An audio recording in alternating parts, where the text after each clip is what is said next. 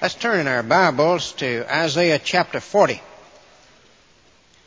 The passage before us in Isaiah speaks of a coming deliverance of God's people from captivity. And it's somewhat reminiscent of the deliverance that we see taking place in Eastern Europe, as people who've been captives for decade after decade are suddenly, amazingly, beginning to have a taste of deliverance and freedom. And if you receive missionary correspondence like I do, you are aware of the fact that a lot of this has been sparked by Christians there behind the Iron Curtain. Here's a letter from one missionary couple that say, what most news reports in the United States fail to mention is that in many cases, followers of Jesus are at the center of these changes. It's not exaggerated to say that the Church of Jesus Christ in East Germany, for instance, has been the midwife of the revolution. For many years, freedom-loving groups in East Germany were persecuted and harassed by the communist parties. The only place they could find to meet relatively freely was in the churches. Through the years, more and more Christians became involved in the struggle for freedom. It goes on to mention that when the communist dictator in East Germany, Erich Honecker, was removed from his post and then was kicked out of his villa, that the new government refused to provide any housing for his wife or himself. And here's Erich Honecker and his wife standing homeless on the street, hated by the entire nation. But the church stepped in and asked Pastor Hugh Homer, who's in charge of a Christian help center north of Berlin, if he'd be willing to take them in. And so he did. He didn't really have room in his help center, so he took them into his own apartment. What a contrast, a strange scene when the old couple arrived. The former absolute ruler of the country being sheltered by one of the Christians whom he and his wife had despised and persecuted. Pastor Homer sees that the Lord's command, love your enemies, applies in this case as in others. Well, a great deliverance is taking place in Isaiah 40. A great deliverance is predicted for the people of God. In verses 1 and 2, you have the command to comfort God's people. Comfort ye, my people, saith your God. Speak ye comfortably to Jerusalem, and cry unto her that her warfare is accomplished, that her iniquity is pardoned. For she hath received of the Lord's hand double for all of her sins. Who to be comforted? My people, says the Lord. And these would be the true believers among the people of Israel. In the 39th chapter, it had been predicted by Isaiah that the people of Israel would go into captivity in Babylon. This happened after Isaiah's death. He's writing this around 700 BC, and the captivity didn't start until around 600 BC. But nonetheless, he predicts the captivity, as does later Jeremiah and so on.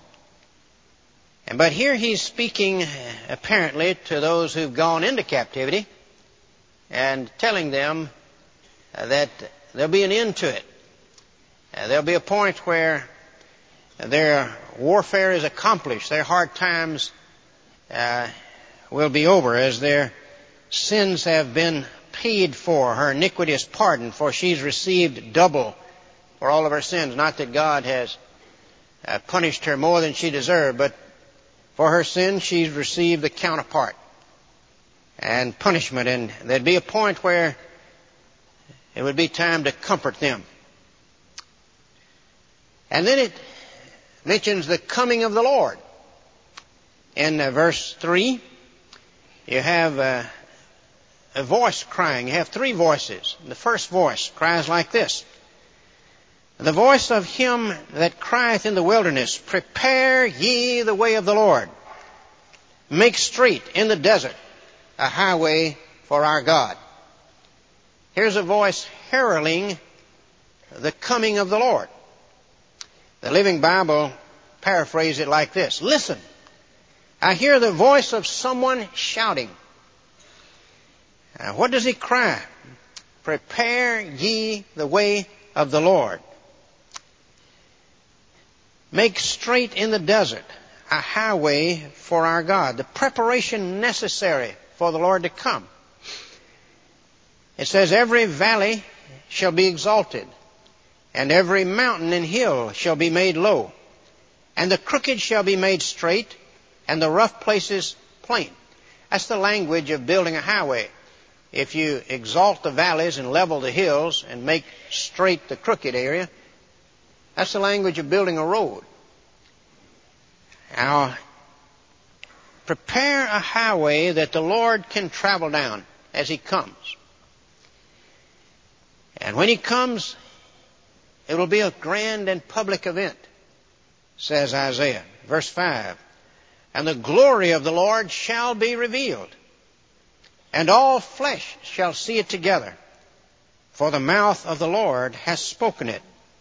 Here's this revelation of the Lord as he comes, and everyone sees his glory. Notice where the voice cries. It's in the wilderness. Prepare. It says, the voice of one that cries in the wilderness, prepare ye the way of the Lord. Who is this voice that cries like this? Matthew Henry says in his commentary, the voice may be prophets during the exile in Babylon who spoke to the people. You could apply it to them, but you must apply it to John the Baptist. In the New Testament, and Mark, his Gospel, chapter 1, and verse 1, the beginning of the Gospel of Jesus Christ, the Son of God, as it is written in the prophets, behold, I send my messenger before thy face, which shall prepare the way before thee.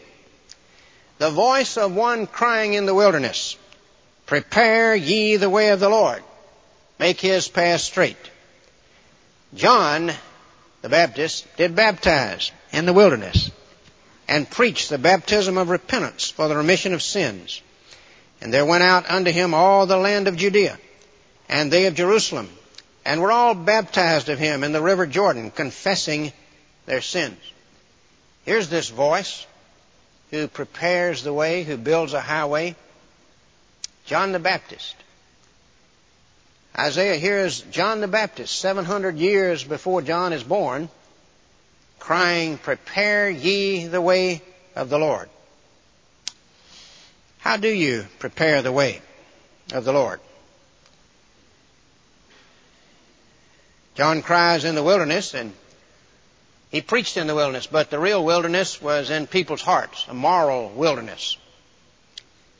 And the highway would be prepared in that moral wilderness as John called on men to repent. John's basic message, repent. The kingdom of God is at hand. The king is here. Repent.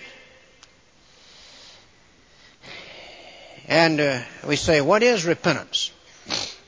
Well, it's being dead in earnest about removing obstacles from your life, doing God's will, dealing with specific sins. When the soldiers came to John, they said, what must we do And he gave them specific directions that applied to their lives. He said, do not lay hands on any man in violence. Don't abuse your office as a soldier. And be content with your wages. Quit griping. Specific sins that those soldiers were guilty of, and he deals specifically with them. To others, he gave other specific directions about their specific sins. Repentance is to leave the sins we loved before and show that we in earnest grieve by doing them no more. Now, repentance is essential to the Lord traveling into men's lives. It's essential that we proclaim repentance. That note has been missing from the evangelical pulpit in America for some years now in some areas. That's what this recent book, The Gospel According to Jesus by John MacArthur, is all about. John MacArthur takes to task many in the evangelical camp who have taught that since salvation is by grace, it's not necessary that men repent in order to be saved. He particularly takes on Charles Ryrie, Ryrie Bible, who edited the Ryrie Bible, and Zane Hodges, two professors until recently at Dallas Theological Seminary, along with others, and shows how erroneous their teachings have been, where they have in effect discarded repentance, or what is sometimes called lordship salvation. There's a chapter in Ryrie's book, Balancing Your Christian Life, which is entitled, Must Jesus Be Lord in Order to be Savior? And Ryrie starts off that chapter like this. He says, James Packer says yes. John Stott says yes. A.W. Pink says yes. I say no. And both of these cannot be the true gospel. Well, he's right. Both of these cannot be the true gospel. But Jesus must be Lord in order to be Savior. You cannot separate those two things. Know this, nor of the terms complain. Where Jesus comes, He comes to reign.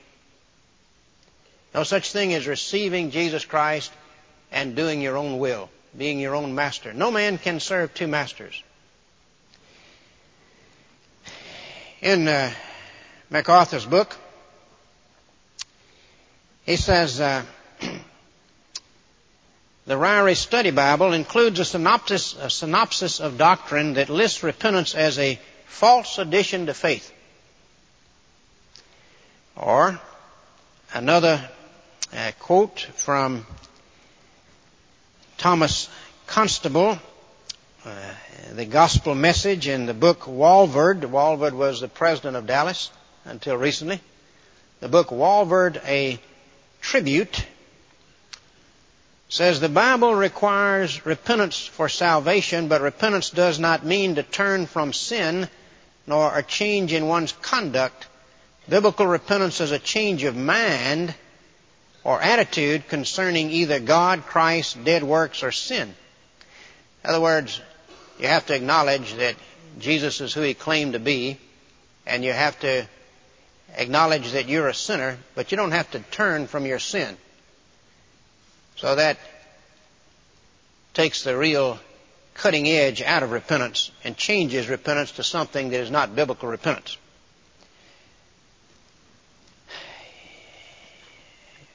Another point that is made by MacArthur, he says, in the New Testament, or in the Bible, metanoia, the Greek word for repentance, always speaks not just of a change of mind, but a change of purpose, a turning from sin, a redirection of the human will, a purposeful decision to forsake all unrighteousness and pursue righteousness instead. And the New Testament and John in his preaching require fruit worthy of repentance. Not just saying you repent, but a change of behavior evidencing that your repentance is genuine. Jesus told the parable about the two sons whose father told them to go work in the field. And the first son said, "No, I will not go work in the field." But later he repented and went and worked in the field. The second son says, "Yes, I go," but he didn't go. Jesus said, "Which of the two did their father's will?" The Pharisees answered, "The first son." He said, "That's right." And he said, the publicans, the sinners, are like that first son. Their conduct initially was, "No, I will not obey you, God." But then at the preaching of John, they repented and they entered the kingdom and began to do God's will. The Pharisees, who were religious people, you're like the second son. You say, "I go, I obey," but you don't. Real repentance has to do with yielding our wills in obedience. Jack Eckerd traveled around Florida with Charles Colson, presenting to the Florida legislature and others some of the prison reforms that Chuck Colson was advocating. Jack Eckerd would introduce Chuck Colson by saying, "Chuck Colson is a great man. He has a great message for us. Chuck is born again. I'm not. I wish I was." That's the way he would introduce Chuck. And Chuck would talk to him between the speeches about Jesus and give him things to read. Finally, Jack Eckerd said, I now realize what's involved and I'm ready to make a commitment. But then Jack Eckerd walked in one of his drugstores. And there he saw Penthouse magazine and Playboy magazine. Now, if Jack is really repentant, what will Jack do? Jack called up the president and said, "Take Penthouse and Playboy out of my drugstores." And the president said, "No. They bring us $3 million a year." Jack said, "I don't care what they bring us. Take them out of my drugstores." And then he sat down and wrote a letter to the other drug chains, 7-Eleven, etc., and said, "Here's what I've done. Why don't you do what I've done?" No one answered him. No one wanted to lose those millions of dollars. But within a year, as pressure began to mount, others joined him in that. And 15,000 stores across the country had taken those magazines out. Fruit worthy of repentance is what the Bible calls for. Jesus said, "Not everyone that saith unto me, Lord, Lord, is going to enter the kingdom, but he that does the will of my Father which is in heaven." That doesn't mean salvation isn't by grace. Salvation is a sheer gift. We do not earn God's forgiveness by our repentance. But nonetheless, repentance is an essential condition of being saved. It doesn't make atonement for our sins. Christ made atonement for our sins. Why don't men repent? What holds them back? We can see the cost. It's costly. One of the men that Herod spoke to, or that John the Baptist spoke to, was Herod. Herod went to hear John preach. And the Bible says that he heard him gladly, because he says he knew that John was a just man and a man of God. Whenever he would hear John preach, something in Herod said, "That man is speaking the truth of God, and I need to do what he said." And it says he did many things because of John. Maybe he quit cursing as much. Maybe he quit gambling as much. Maybe he quit drinking as much. Maybe he canceled his subscription to Playboy. He did many things because of John. But then one day John leveled a finger at Herod and he said, it's not lawful for you to have your brother's wife. There's a relationship with a woman that's wrong. And Herod wasn't willing to deal with that. Herod wasn't willing to part with his favorite sin.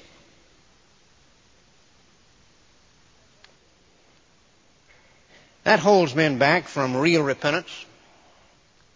The love of sin, the unwillingness to deal with our favorite sin. And a little later, when Herodias' daughter danced before Herod in a banquet scene, and everyone is applauding, and Herod calls her up and says, what do you want? Up to half of my kingdom. She said, just one thing, the head of John the Baptist on a platter. It says, Herod, for his oath's sake, and for the sake of those who sat with him, concerned about his reputation, sent and had John's head cut off. What holds men back from real repentance? The love of sin, the fear of the disapproval, the ridicule of the world. Well, John came and proclaimed, make straight in the desert a highway. Remove those obstacles. Repent. Have you done that? That's the first voice that Isaiah heard. The second voice is in verse 6. The voice said, cry. And he said, what shall I cry? All flesh is grass, and all the goodliness thereof is the flower of the grass. The grass withereth, and the flower fadeth, because the Spirit of the Lord bloweth upon it. Surely the people is grass. The grass withereth, and the flower fadeth, but the word of our God shall stand forever. The instability of man, the immutability of God and His Word. And the third voice, verse 9. O Zion, that bringeth good tidings, get thee up into the high mountain. O Jerusalem, that bringeth good tidings, lift up thy voice with strength. Lift it up, be not afraid. Say unto the cities of Judah, behold your God. Behold, the Lord God will come with strong hand, and His arm shall rule for Him, because His reward is with Him, and His work before Him. Well, the third voice is that of the people themselves, the people of God. And they're to cry good news. The good news that the Lord God will come, and His reward is with Him, and His work before Him. Well, He did come, didn't He? John heralded His coming, and the Lord God came in human flesh. The Son of God became man. A public event. And His work was before Him, and He finished His work. When He died, Jesus said, it is finished. Just before dying, He said, Father, I have finished the work which Thou gavest me to do. Glorify Thou me with the glory which I had with Thee before the world was. He came, of course, to die for our sin. Professor Bruce Riggins of McCormick Seminary tells of meeting a lady in London who was doing an amazing work with the underprivileged, and she is a Christian. And he was struck with her dedication. He said to her, what inspired you to work with these underprivileged like this? She said, well, you need to know my background. I was a Jew during the Gestapo days of Hitler. And as a young woman, I was fleeing in France from the Gestapo. A Christian lady took me into her home, and then the Gestapo was going to discover me there. They were breathing down our neck, and I said, I must leave. And she said, that's right, you must leave. But to leave me your identification. And I will be taken, and you escape. I'll be you. I'll take your place. And the Jew said, why would you do a thing like that? And she said, well, in light of what Christ did for me, He took my place. It's the least I can do for you. And she did. She took the Jewish lady's identification. She was captured. She was placed in a concentration camp. She died within 6 months. The Jewish lady was so moved that she became a Christian and was dedicating her life to working with the underprivileged. Well, that's the good news that this third voice heralds. The people of God herald that the Lord came and He had a work to do, and He did that work, and His work involved taking our place, our identification, paying for our sin so we could be set free through repentance and faith, through surrender of our wills to His will, through trust in Him. John not only called on men to repent, but he pointed to Jesus and he said, "Behold the Lamb of God that takes away the sin of the world." And that's what we're to do. We're to call on men to repent, make straight in the wilderness a highway for our God. But we're to point to the Lord Jesus.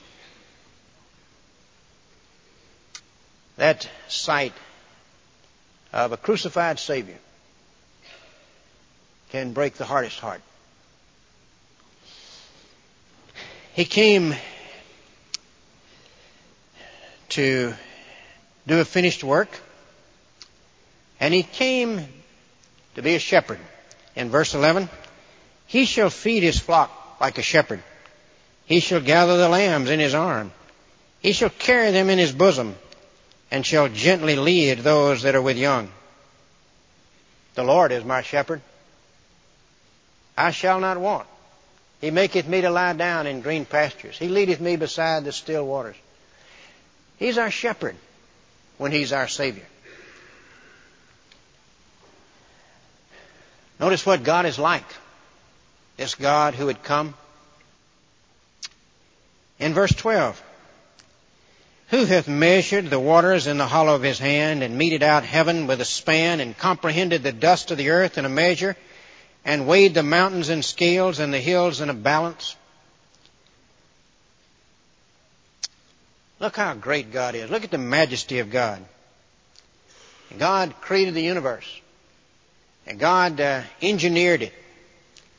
You would build something in the sandlot in your backyard.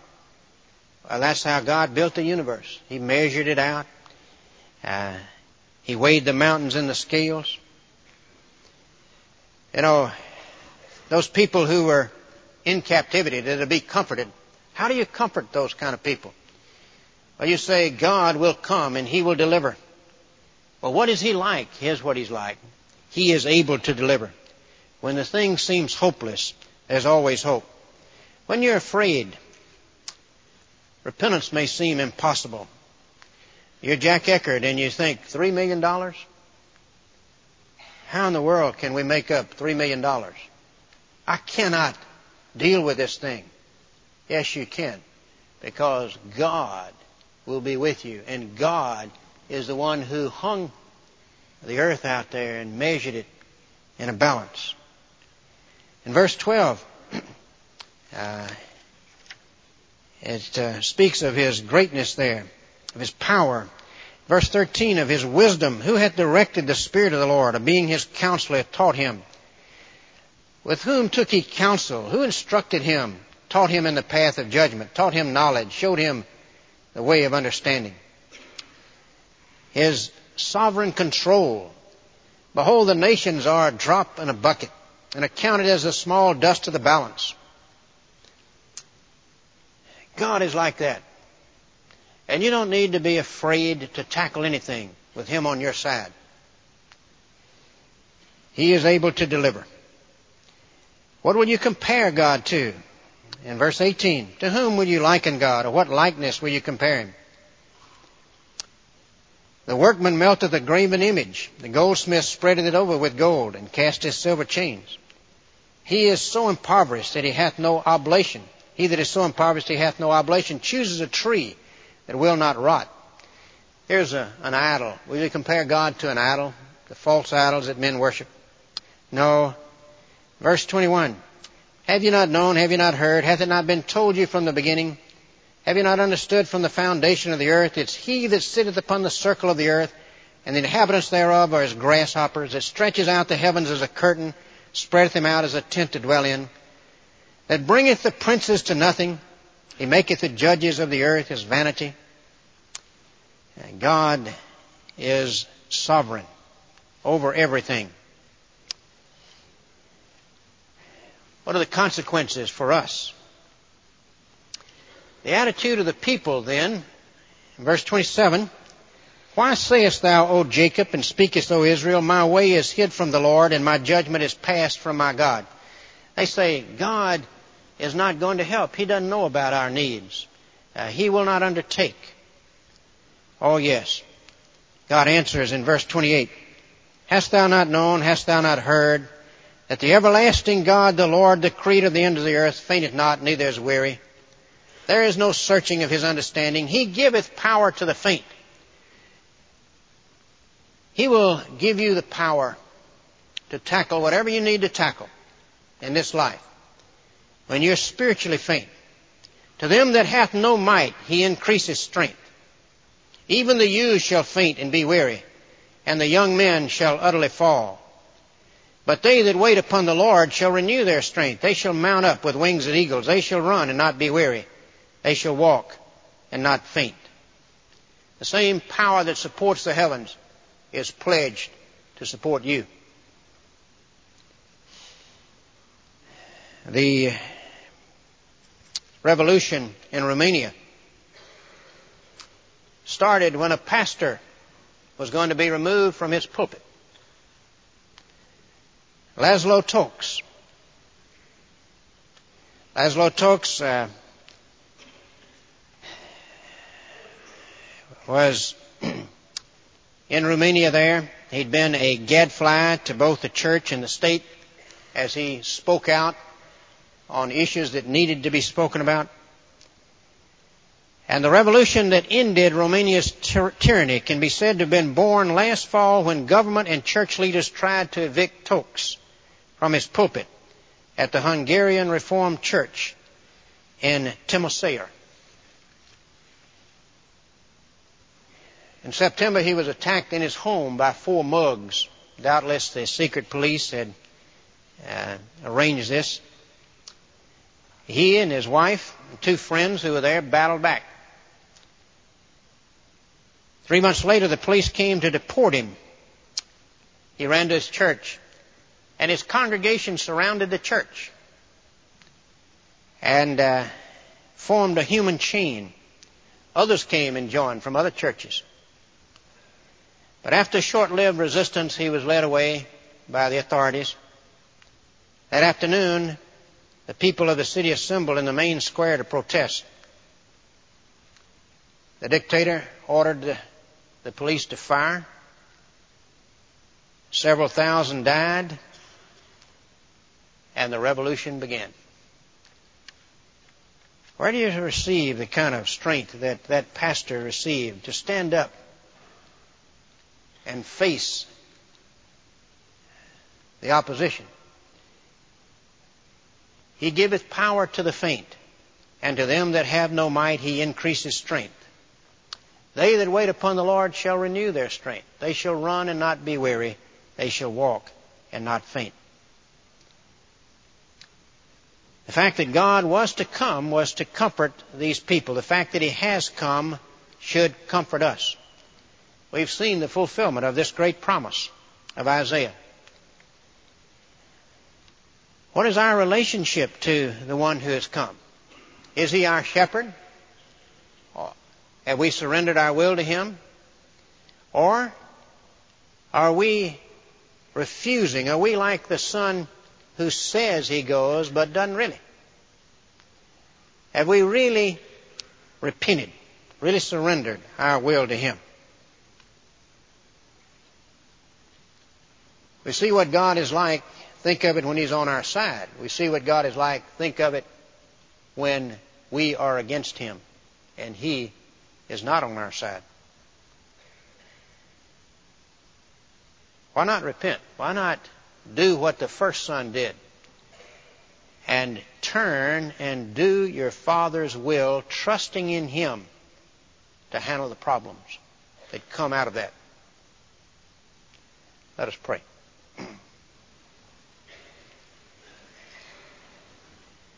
As our hearts are bowed, do you have a master? Have you been saying you're a Christian but living life the way you want to live it? What determines your choices? Is it His revealed will?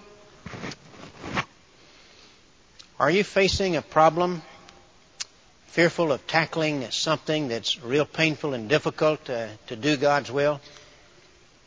Wait upon the Lord. Renew your strength in Him. Go ahead and tackle it, trusting Him to be with you. If you've never really surrendered your will, do that right now. It has to be real, but you can do it as you sit here. Pray in your heart and tell the Lord that you want to surrender your will to Him. You're willing to have a master. You understand the cost. Ask Him to show you anything in your life you need to deal with in terms of sin. It may be a relationship. It may be a habit. It may be something in your past you need to go back and make right. Restitution. Whatever it is. Build that highway. Remove those obstacles. Let us pray. You have never made the commitment. Pray like this. Lord Jesus, I'm ready to do your will. I've been saying that I would, but I haven't been doing it. But now I'm ready. And I trust you to change me, empower me, come into my life, and give me your strength to tackle your will. In Jesus' name, amen.